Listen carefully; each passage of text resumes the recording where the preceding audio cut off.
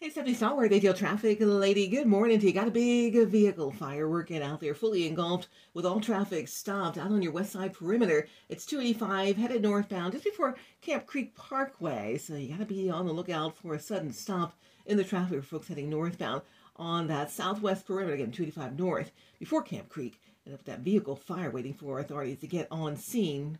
Last check, vehicle was fully engulfed with all traffic stopped. Might want to think about swinging up 85 or your downtown connector and getting back onto I-20.